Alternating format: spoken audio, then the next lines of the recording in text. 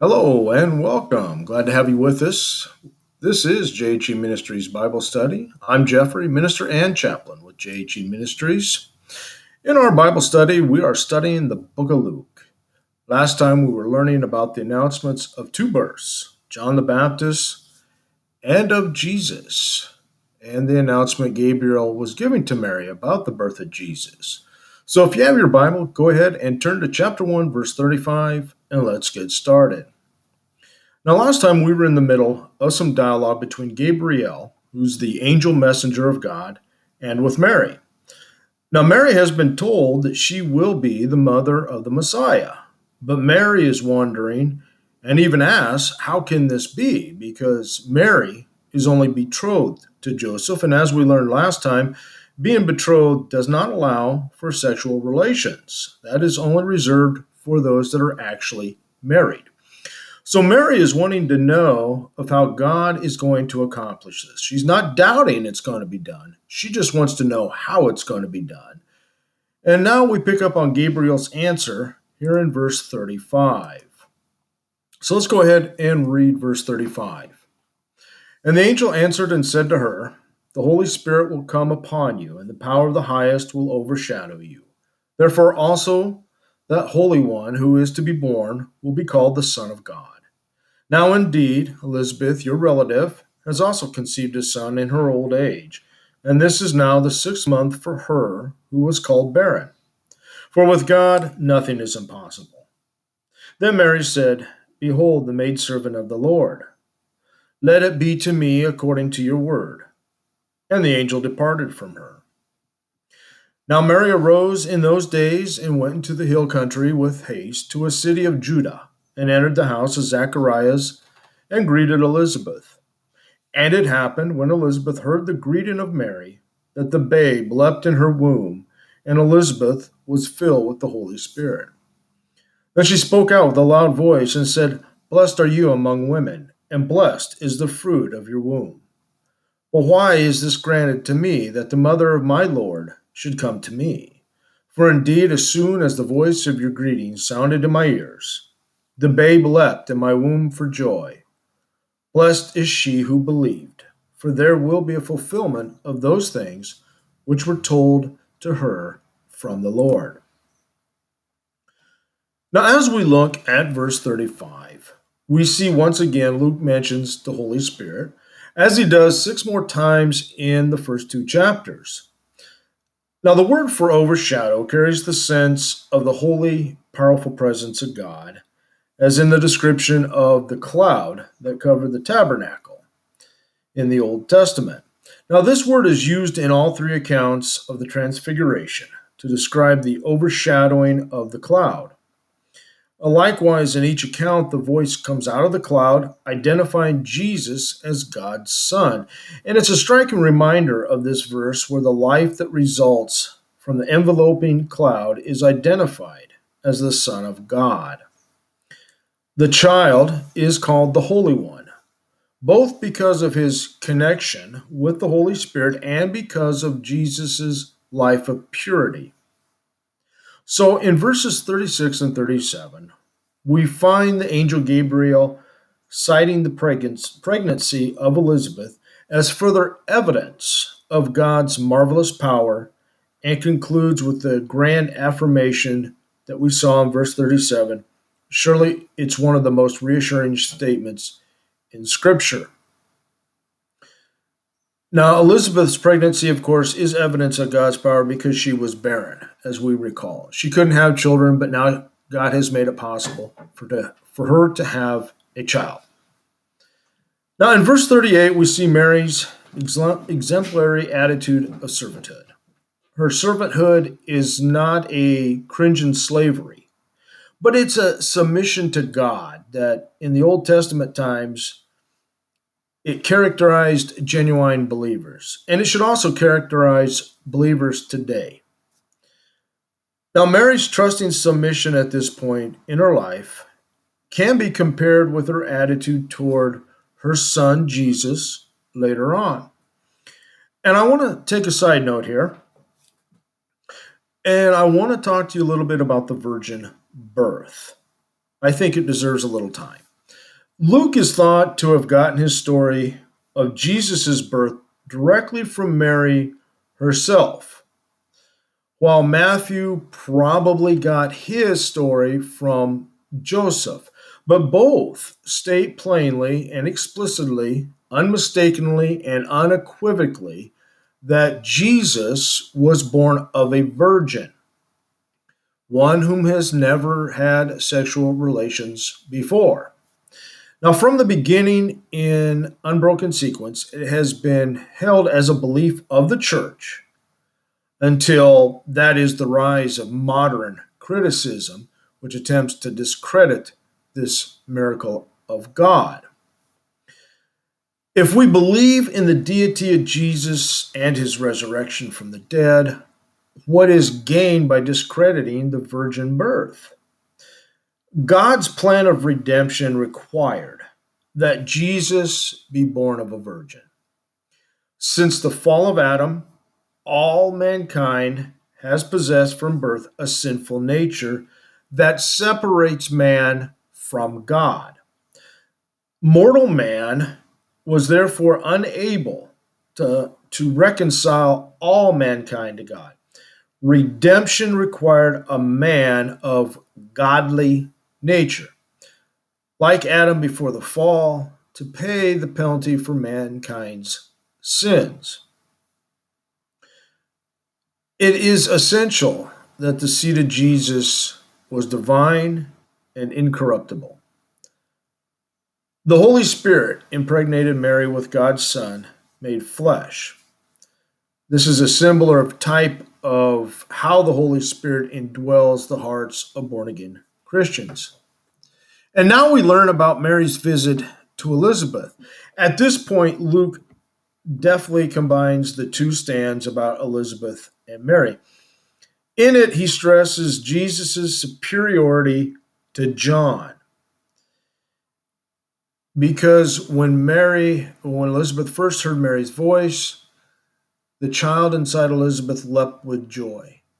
He recognized the one more superior to him. I find that extremely exciting, that a child in a woman's womb still recognizes the holiness of our Savior. But even so, the pattern of alternation continues that Luke does, going back and forth from John to Jesus, giving John his own important place as the prophet who goes before the Lord. Now, taking a look at verses 39 and 40. Mary apparently started on her journey as soon as possible. She probably traveled 50 to 70 miles from Nazareth to Zechariah's home, which was in Judea. Back then, this would have been a major trip for Mary. And as we get into verses 41 and 42, we get into this beautiful narrative, the stirring of the unborn child that I kind of talked about a little bit ago, becomes a joyful prelude to Elizabeth being filled with the Holy Spirit, who enlightened her about the identity of the child that Mary was carrying. So now here in verse 43, I want to point out that nowhere in the New Testament is Mary called Mother of God. She was, however, the mother of Jesus, the Messiah, and Lord. In verses 44 and 45, we see the word blessed, which describes the happy situation of those whom God favors. Elizabeth gave the blessing that Zechariah's muteness prevented him from giving. In her blessing, Elizabeth called attention to Mary's faith and God's faithfulness. Now, coming up next, we will find Mary's song, the Magnificat. This song, commonly known as the Magnificat, has several striking features. The first one is that it's saturated with Old Testament concepts and phrases. Secondly, it's going to show Mary's deep piety and knowledge of Scripture. Such familiarity with the Old Testament was not at that time unusual for a pious Jewish Jewess, if you will, like Mary. Moreover, it reflects qualities suitable to the mother of the Lord. Thirdly, it will reveal a God who vindicates the downtrodden and ministers to the hungry. It also strikes a revolutionary note. If Hannah spoke of the poor being raised to sit with nobles back in 1 Samuel, Mary sees the nobles toppled from their places of power here in Luke. Luke conveys a strong social message to us, one that is rooted in the Old Testament and that with cultural adaptations is of continued meaning. Now, fourthly, Mary's Magnificat markedly transcends Hannah's song through its messianic element and implies Mary's consciousness of her own exalted role as the kingdom dawns. This song can be divided into four stanzas. The first one that we will see is in verses 46 to 48, which praise God for what he's done for Mary. Then in verses 49 and 50, we will see the second one, which mentions certain attributes of God, which is his power or might, his holiness, and his mercy. The third one we will find in verses 51 to 53, and it will show God's sovereign action in reversing certain social conditions. And then finally, the fourth one that we'll find in verses 54 and 55 will recall God's mercy to Israel. So let's go back to our Bibles, to verse 46, and let's read about the Song of Mary. And Mary's going to be speaking. And Mary said, "My soul magnifies the Lord, and my spirit has rejoiced in God my Savior, for he has regarded the lowly state of his maidservant. For behold, henceforth all generations will call me blessed. For he who is mighty has done great things for me, and holy is his name. And his mercy is on those who fear him from generation to generation. He has shown strength with his arm. He has scattered the proud in the imagination of their hearts. He has put down the mighty from their thrones and exalted the lowly. He has filled the hungry with good things, and the rich he has sent away empty. He has helped his servant Israel in remembrance of his mercy, as he spoke to our fathers, to Abraham, and to his seed forever." And Mary remained with her about 3 months and returned to her house. So beginning with verse 46, getting into Mary's song, Mary's talking, the excitement of Elizabeth, who actually shouted her benediction back in verse 42, gives way to a restraint that is no less joyful. After an opening ascription of greatness to God, Mary acknowledges her dependence on God, her Savior. Indirectly, she acknowledged herself as a sinner who needs salvation. Her words are comparable to those of Habakkuk, who came through his trials rejoicing in God, his Savior. Mary's lowly state or her humble state probably refers to her lowly social position. The word does not usually convey the idea of humiliated. So in verses 49 and 50, Mary is in awe of the Mighty One, whose great power has been exercised in her life. God's name is according to common ancient meaning, his whole reputation or character. Now, mercy expresses an aspect of God's character sometimes overlooked when his power and holiness are stressed. And fear here means, as often usually in Scripture, it means a pious reverence. It does not mean afraid. It means reverence, to show awe or reverence.